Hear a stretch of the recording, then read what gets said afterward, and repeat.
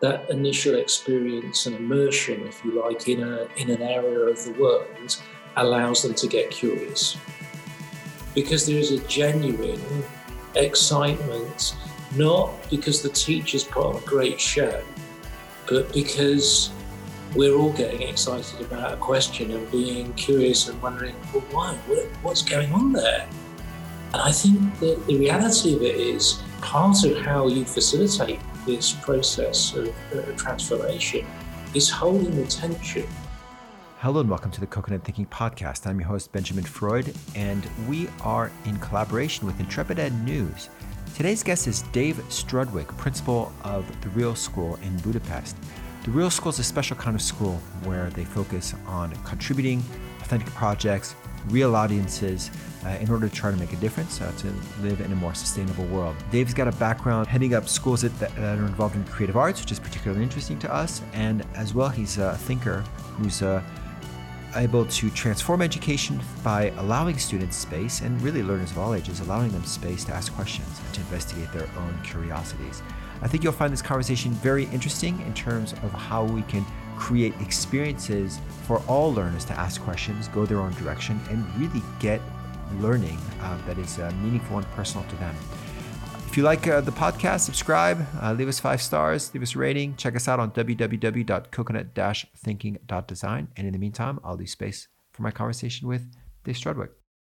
Well, hi, Dave. Thanks so much for taking the time to speak with us on the podcast. We're really excited to learn about you, your thinking, about what you're doing at Real School, how you're maybe trying to change the way education happens as an experience. Who are you? What are your passions? And how do you try to make a difference? So, my name's Dave Strudwick. Who I am, I'm a passionate educator. I've been very lucky to have worked alongside some amazing people, and so I'm a bit of a magpie. I love kind of stealing little thoughts and ideas and practices from other people. I think that's because I love learning. I've been an educator for over 30 years, and I've worked in a range of different places and settings, and that's included working with young people who've been excluded. I've worked in the Science Museum in London off the back of a project where I created with a neuroscientist the world's youngest published scientist, which was pretty cool. But I love teaching. I also love leading and developing people. I'm really passionate about community in relation to learning. And so not just in terms of schools. I think sometimes schools can narrow things in a way that is less authentic and less purposeful as well, because of the constraints of either the wider system or sometimes because of the examinations and things like that. So one of my passions is around, if I had to describe my purpose in a sentence, it's the transformation of the education systems around the world. That's my kind of reason for getting up in the morning. But that works on many levels, from the excitement of seeing a kid make a breakthrough in their learning, a conversation with a family where something shifts for them, where maybe everybody understands each other a little bit more compassionately, a bit differently, to also looking at what that means in terms of curriculum and pedagogy, and also the way that schools and other groups can work together to support learning. I've been very lucky to work with lots of different people and learn those from those other educators. And that'll take us into our next question, which is, how do you define learning? Yeah, it's such a good question, and it should be so obvious to people like myself who worked for 30 years in education. I think it's something that you can see in a number of different ways. I once heard somebody say that learning is a little bit like baking a loaf. You put it in as dough, and something comes out the other side that doesn't look the same. You've got a loaf of bread, and I kind of like that analogy on a very literal basis. those connections of new neural pathways could be a kind of like an intelligent response. But for me, it's about helping people to thrive. It's about them getting to see that there's nothing actually missing in them, which is a strange thing to say when you're talking about learning. But I think the most fundamental area of learning is about making sense not just of our world but of ourselves. And for me, that's a dual inquiry. It's something that you connect together.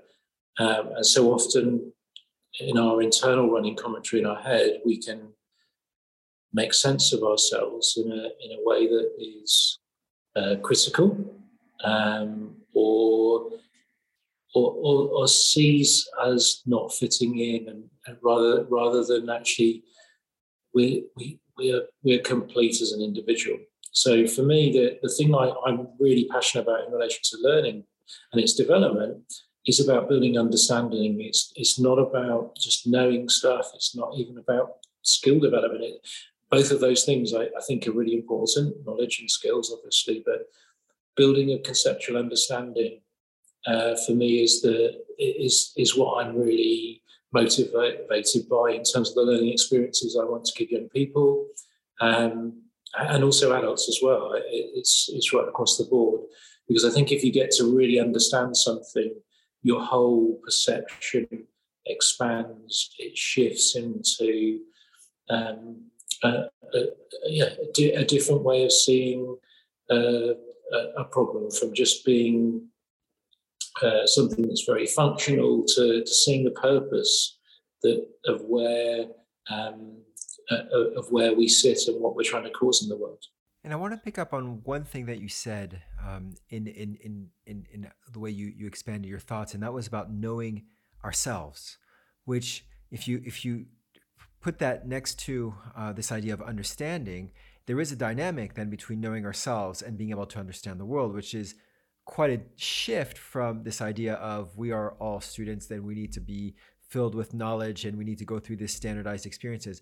How do you go about creating context where learners, and as you said, adults or children, get to know themselves and then use that knowledge and that uniqueness to go out in the world?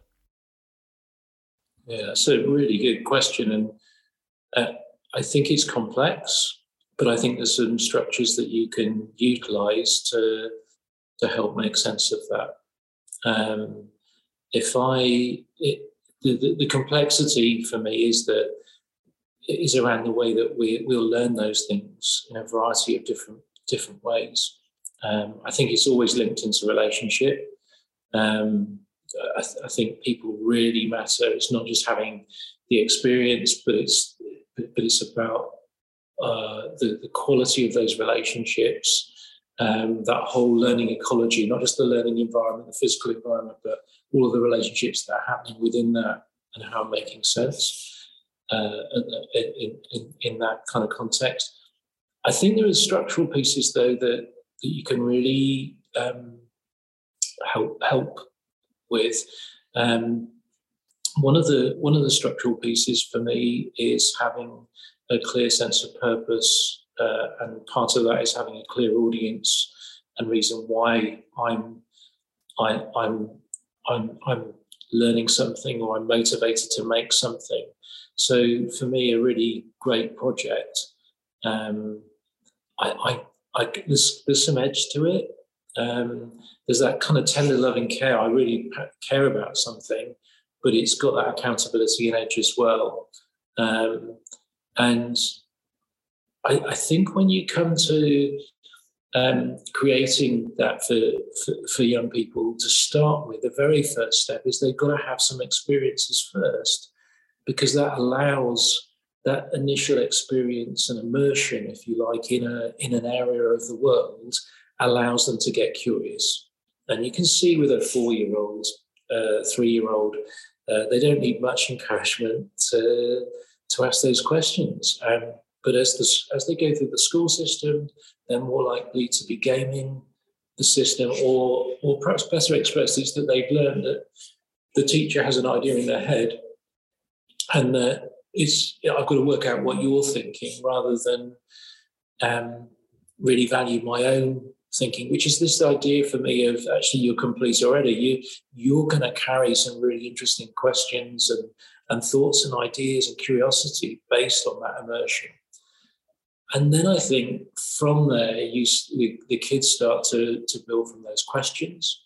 I think how we value questions is super important, and being able to scaffold that experience and that process. So sometimes, part of the building of that understanding is through making something. And I think having those felt experiences, whether it's making a design and having a client and iterating from their feedback based on what they're actually going to need and how to improve your initial first designs and to do and redo, whether that's in relation to something like a film or art or an original science experiment. I think there's something that starts with that care, curiosity, and then how to scaffold in relation to both the product that's being made, but also the process of learning. And I think often in schools we lose sight of that you've got a scaffold for both the, like, if you like, the more traditional understanding academic level of somebody, but also for the process of not knowing, the process of navigating and discovery. There's going to be certain things that anchor you to feel okay enough with not knowing, and so that could be really simple, like working alongside somebody, but it could be about recognizing that a project has particular stages that you work through, or about the quality of checking for understanding, or the way that we model what other people have done can springboard new possibilities. I could give an example actually of that in context in the last few weeks, where I've been working with a guy called Bo Lotto. Bo was a wonderful neuroscientist that I worked with in a project called the Black Autumn Bees. And we got young people, 8, 9 and 10-year-olds, to create an original science experiment. And we're doing something similar at the moment in Budapest at Real School. And Real School is just the most, for an educator, is the most wonderful experience, because you've got the climate and the support, including for me as principal, to really push at the boundaries of what's possible, to know that you can take risks and can get things wrong and learn loads from it. But with these kids, we're working with Bo, and Bo's coming in, and if, in effect, they've joined Bo's lab for this project. So they're still members of the school, but they're now members of his lab too. And we shared with them some things around the way a bat, although it can see, it quite often uses echolocation to find its prey, to hunt, and to. We then shared a little bit about an amazing guy in America called Ben Sullivan, who was referred to as a kind of a bat boy. He could navigate by echolocating. So he'd click and he would cycle, or he could shoot basketball. And it's an amazing thing to see. There's some film of this kid doing that, and the questions that started to come out of that from the kids. And then they started to have a go.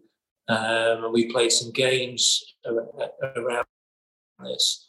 And then we started to wonder about different things about, why was this happening? How do you get to be able to do this? How could I learn to do this? And we're exploring an experiment at the moment with them around the way that people move inside a circle. And why certain patterns might emerge, or why is it some people will try and disrupt the pattern of others, and that's a pattern in itself. But one of the boys a group of boys. They were sort of, maybe it's to do with sort of dominance, and this had come back from this echolocation playing piece. We were sort of playing with real intention, and one of the kids said, "I wonder if we have a dominant ear, like we have a dominant hand." And then when we got to this other experiment where we were, which was a great question, I thought it was a really super question, and one of the other kids then started to say, "Well, if that is right, maybe we'd need to know that so we could sit in the best place in the classroom." It's like, "Oh, that's cool." So this is kids thinking, springboarding off these other things based on their questions. But they've started to design their own experiments now based on their own thinking. And this group of kids were going into, I'm wondering if the patterns relates to a dominance in our being right or left footed. And it started to become of real interest to them. Now, there was a part of this where they had to get excited by something. There was a part of it where they had to get really stuck as well, because we weren't telling them the experiment is this, and here's all the apparatus, and it's like a recipe, follow this. Because it's like, oh God, that's a great question. I haven't a clue about that. I don't know. And they're starting to create their experiments in relation to these things that they care about. And even some of the 8 or 9-year-olds were coming up with some super questions. Like one of the girls was questioning, I wonder if we could influence the patterns of people's walking in this particular experiment based on if there were rewards around. And it's like, oh, that's cool. That's really, you would have had to have locked me in a room for a long time to come up with that idea. Yet because there was this kind of real openness for their thinking, their ideas, and also for being okay with, I don't know, I'm not sure about this. I don't know what I'm thinking, or actually, this isn't almost my idea. This has been springboarded out of a series of other people being curious together. It's been super to see. Does that answer some of those questions? It does answer, and it also brings up more questions, which is fantastic. And in fact, I wrote a piece not so long ago asking whether it'd be possible to have a curriculum of based on questions, not answers, but questions, looking at the quality of our questions, and whether or not we find the answers is almost irrelevant, because we should also always have more questions than answers if we're interested in something. But what's really interesting here, by allowing them to taking off the fetters of trying to have the answers and feeling that freedom and creativity to pose those questions, is that they're not put against this idea that because they're not looking for the answers, they're looking for the questions. That's when the creativity blossoms. And you learn from them. You learn from them because you thought, wow, I never thought about this. Yeah, and there's this amazing energy that builds through that process too, because there is a genuine excitement, not because the teacher's put on a great show, but because we're all getting excited about a question and being curious and wondering, well, why? What's going on there? Why is it that these people are walking around in this particular way? I wonder where else that relates to things in our lives. And I love the energy of that. I think there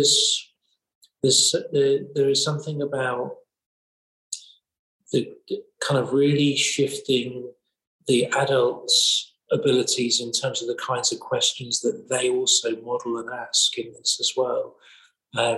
Quite often in schools, the teachers will ask lots of retrieval questions because they're trying to, understandably, get to understand the kid's perspective and world. But the risk of that is sometimes it's quite leading, and it sharpens the focus in a very particular way. I once heard someone say that it's like the difference between the question of who killed Tybalt and in terms of Shakespeare and who's responsible for Tybalt's death. So one is there's a set answer, and the other, is a PhD potentially. You could immerse yourself in that for years, but the thing that I think you see with I think particularly early years teachers do it in a super way.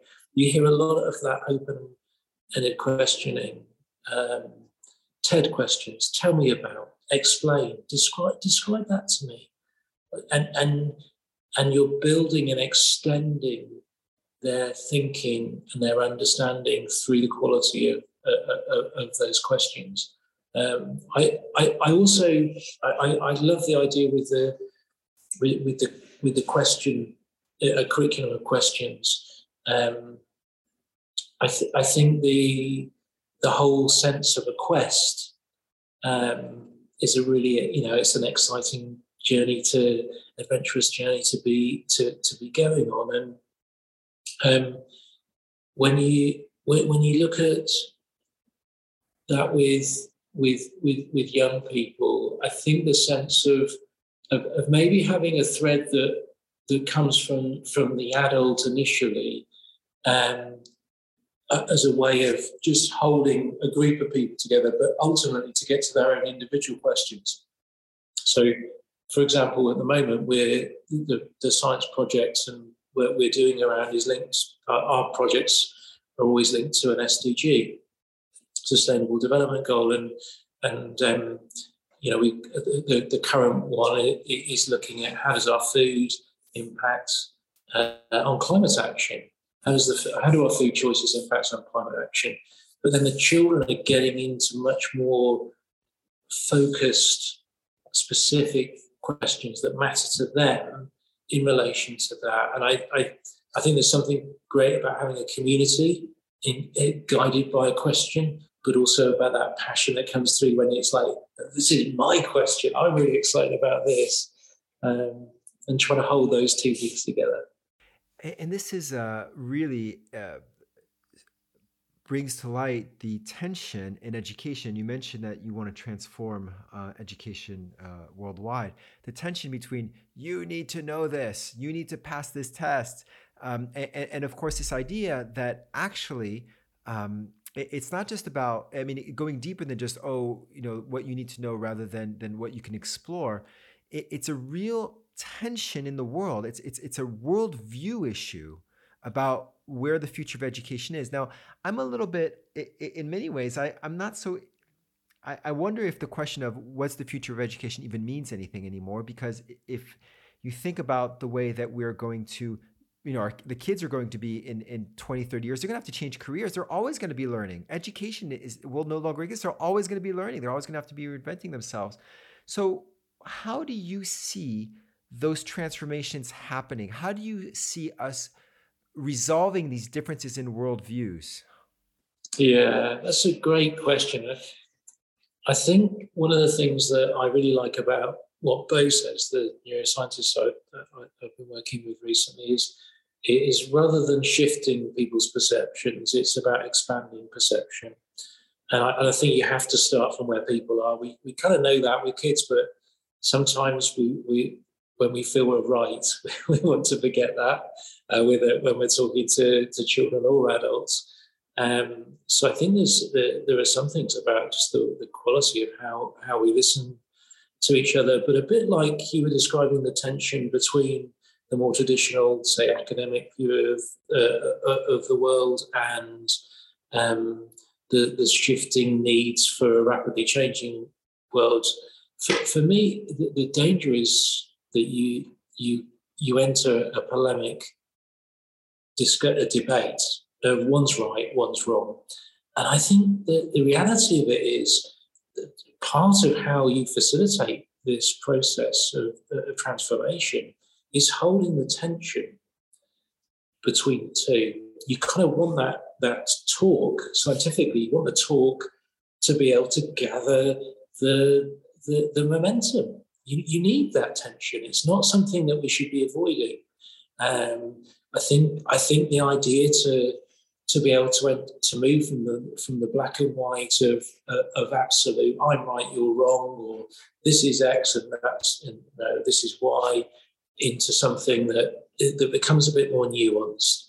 There's something where you want to understand and explore why people think some of the things that they do, and being open to that development of understanding and learning yourself, because as the context shifts, our answers and life experiences shift with our learning, and getting that understanding that context matters, I think, is a big part of what we're trying to prepare young people to do. I think another skill that and a set of experiences that you want to help young people with is around learning how to navigate when you genuinely don't know, and that's not what schools typically have been designed to do.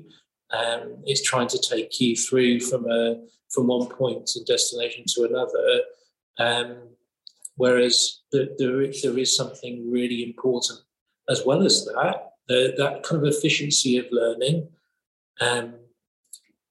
That's, if you look at it in the natural world, there's parts where that efficiency really takes place, but there's also times when in the natural world you've got to have that randomness of, I don't know. I remember watching the bees when they would come out to try and solve these puzzles that we had set them with the kids.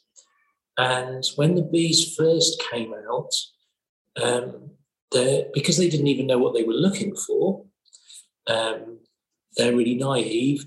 They go in a really random, chaotic manner. But actually, that's really efficient if you don't know what you're looking for. And I think you've got to educate people for both aspects of the world. One is the efficiency of actually, there are going to be certain skills in terms of how I communicate with people, being literate, numerate, some of these things that, of course, you want to help people develop those things. And you also want them to be able to work out, what do I do when I'm not sure kind of where I'm trying to get to, like with this original science experiment. It's original, therefore we don't even know that we can't say, oh, this is what it's going to prove. We might have a hypothesis, but the learning might be that didn't work, and that's really good learning because it moves our thinking forward. In a good project for me, some of the best bits of learning, it might be working with with kids around curation in an art gallery. Well, that's going to be something that they probably won't have done before. But learning to think about your audience, learning to think about the project deadlines, how to manage my time. Have I given enough time for planning? Did I plan, or did I just start doing? Have I iterated my making? Did I get feedback at particular points? Over time, you have an experience and of naming some of those processes in a project. It gives you the confidence to know, do you know what? I've never done this before, but I think I can work out how to do it. And I think that you want both of these sets of things with a healthy tension in between for young people growing up today. And one of the things that I'm thinking about when we look at this tension is thinking about those people who say that you have to come out of school knowing something. And how do you pick that something, right? I mean, somebody said, you can take the curriculum, half it, and throw it away, and it doesn't matter which half. But how at Real School do they select? How do you guys select what learning experiences the kids are going to go through? How do you select that scientific? How do you select the museum? Yeah, that's a really great question, and I think part of it depends on the age of the young people. Part of it is recognizing that when you haven't had those life experiences, you might make choices based on just what's familiar, and therefore will feel comfortable because it's familiar. And that's okay. That's okay to an extent, but it's also going to miss things too. So, we're not a democratic school. There are bits where the children could lead really, really authentically and with real purpose. And there's bits where we're going to direct and lead that too. And I think there's a healthy tension in that too. It changes for different children at different times. The first part of this school year, the older children the project was looking at the whole process of learning and then of having to teach others based on what they had chosen to learn. And there was some fantastic things that came out of that, and there were some wonderful aspects where the children moved towards leading a workshop for their parents, for different people's parents too, and actually some of them went on to lead it for other young people who were potentially interested in joining the school, which again was fantastic, really, really purposeful, but a real lovely level of them sharing their passion for an area of life. They took, they had huge agency in that, and they had real accountability because they knew there was something coming up that they were going to have to run. And there were other bits when it's like the thing that's come up now with the science and with Bo, and the fact that sustainability is a huge part of the purpose of Real School. Our mission is to dream and build a beautiful world, and in relation to that, it means we've got plant-based diet in the school. Now, the plant-based diet is something that I loved what Barno, the founder of the school, he created that with Vicky, his wife. They wanted to have that level of provocation to cause the conversation. But that wouldn't necessarily be something that the children would have started with themselves. That was something that was adult-led, adult-initiated. And the bit with Bo and with the science, that was something that was structured to enable them to have voice and choice within a framework. Next term, we're looking at artwork that's going to be curated in a local gallery. But the lovely part of that project is that the artwork has to connect in relation to social impact, and the children will choose what's their cause.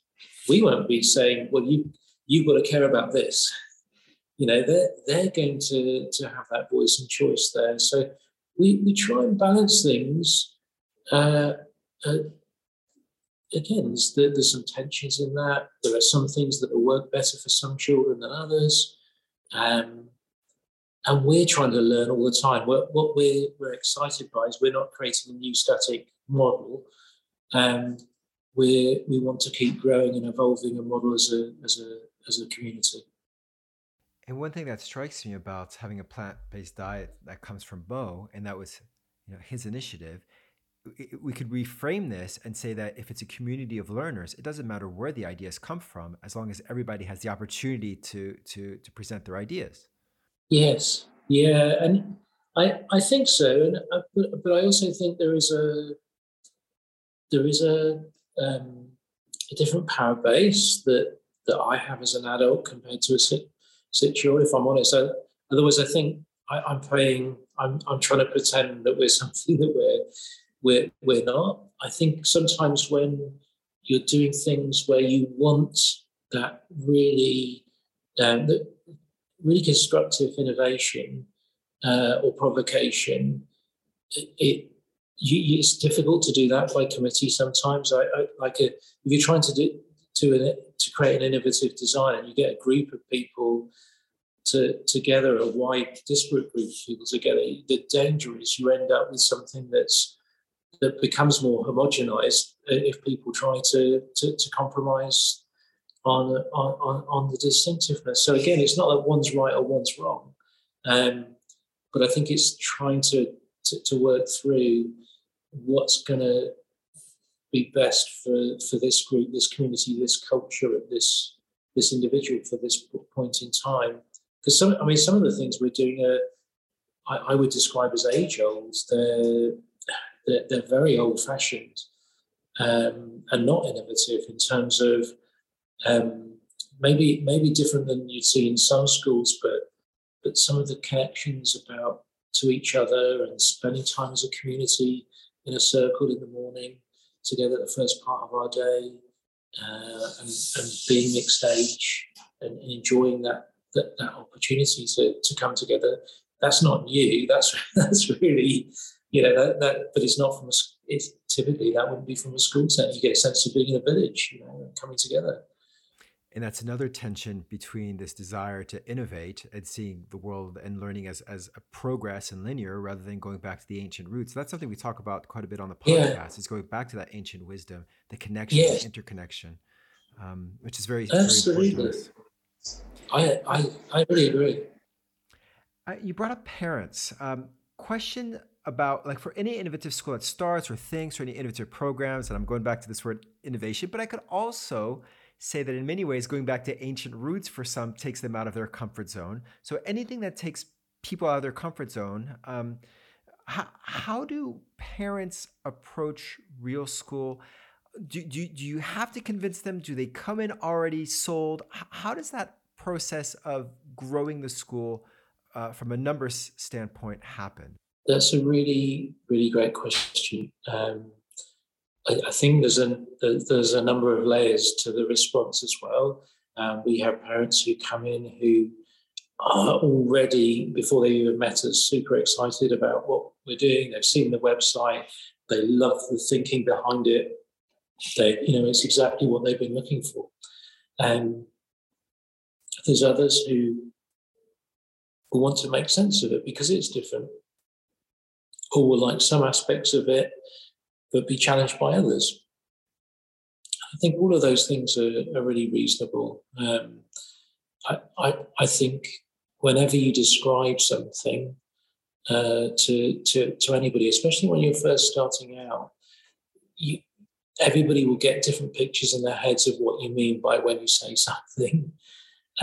So one of the things that's really important for the parents and children arriving at the school is they have a chance to connect. They have a chance to walk around during the day, to meet people, for children to experience a day with us.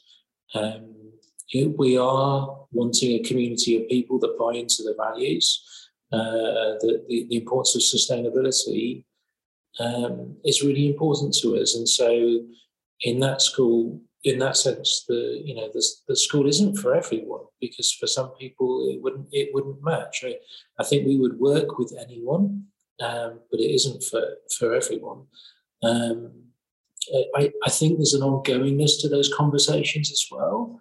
I think one of the things that we were recognised by COBIS, the British International Schools Group, as a beacon for well-being. I think part of what they really liked about what we were doing was that quality of parental engagement and conversation, not just waiting for there to be a problem, but the ongoingness to the way we greet people, the way they're invited into the building. The expo is a wonderful celebration for the community to come together and be excited by the learning that's happening, but also to be really transparent and also to be really honest about like if something's not working, and reaching out to them because they've got an expertise in their children that we may never have. We possess different sort of pieces of the puzzle or the solution. So I think a key part of it is about relationships, just more generally, and keeping those conversations going, but really keeping the child at the core of that conversation too.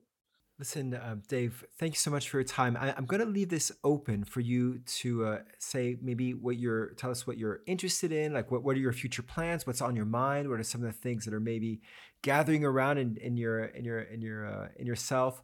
What's the next step, or what might be the next step? Yeah.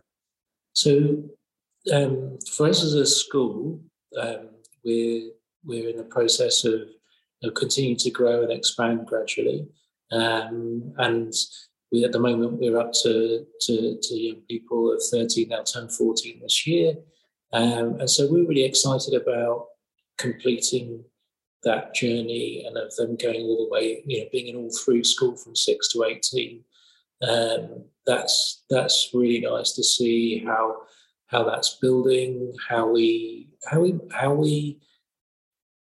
are able to create, if you like, a high school or secondary experience where we don't lose sight of these things that are really important. We don't lose sight of the importance of the quality of those foundational pieces, but also recognise the importance of the being agile as a learner, being able to navigate projects in a rapidly changing world. So I'm really excited by that, because I don't think there are many schools that can do that really well as an all-through experience. I think quite often things get tilted towards the examination in an unhelpful way as the kids get older. So we're really looking forward to doing that differently. For me personally, what I'm most excited by is continuing to learn with the most amazing group of people. Both the people within the school, but also the different partnerships that we have. So I'd love to hear from anybody who'd be interested in working with us, who's got an idea for a mad project or something to change the world, to whether it's an artist or a designer. I think the things where I've always learned most have been not typically working with other educators, although I've learned a huge amount from them. But those points when you work with a designer, you work with a scientist, you work with an artist, and you just get that privilege to borrow their eyes and perspective for a bit. And I love the chance to do that. And I think with where we're growing as a school, how we're developing things, it was harder last year to do some of that because of the restrictions of COVID. We did some of it digitally, but to do more of that, to take over a part of a museum or a gallery, to be able to create events or have our kids connecting in a music festival, or running an experiment in a music festival, all of these different kind of things. That's what I'm most excited by. Well, thank you so much. Thank you. And it's lovely to be able to connect. And I love the comments and the provocations that you bring. Not just in our conversation today, but online and the podcast series, because it's so good to have people who will question you, make you think differently, and also create that sense of community, so that process of transformation is going to happen. I'm ever so clear that although it's my reason to get up in the morning, that's never going to be something I can never do on my own. So it's a pleasure to be able to connect to you this afternoon. This was the Coconut Thinking Podcast. I'm your host, Benjamin Freud. We are in collaboration with Intrepid Ed News. Check out our blog on www.coconut-thinking.design. Check out Intrepid Ed News on www.intrepidednews.com. On Intrepid Ed News, you'll have our podcast, some articles that we put up, as well as those of some fantastic thinkers and doers in education. Again, if you like the podcast, subscribe, leave us 5 stars. We look forward to your thoughts, and our blog is www.coconut-thinking.design. And our next guest is Ulka Joshi Hansen, who's written a fantastic book about the future of smart, and she will go back to this idea of bringing in ancient wisdoms, quantum, mechanistic views, and the history of education. I look forward to it because it's a great conversation. In the meantime, we'll see you soon.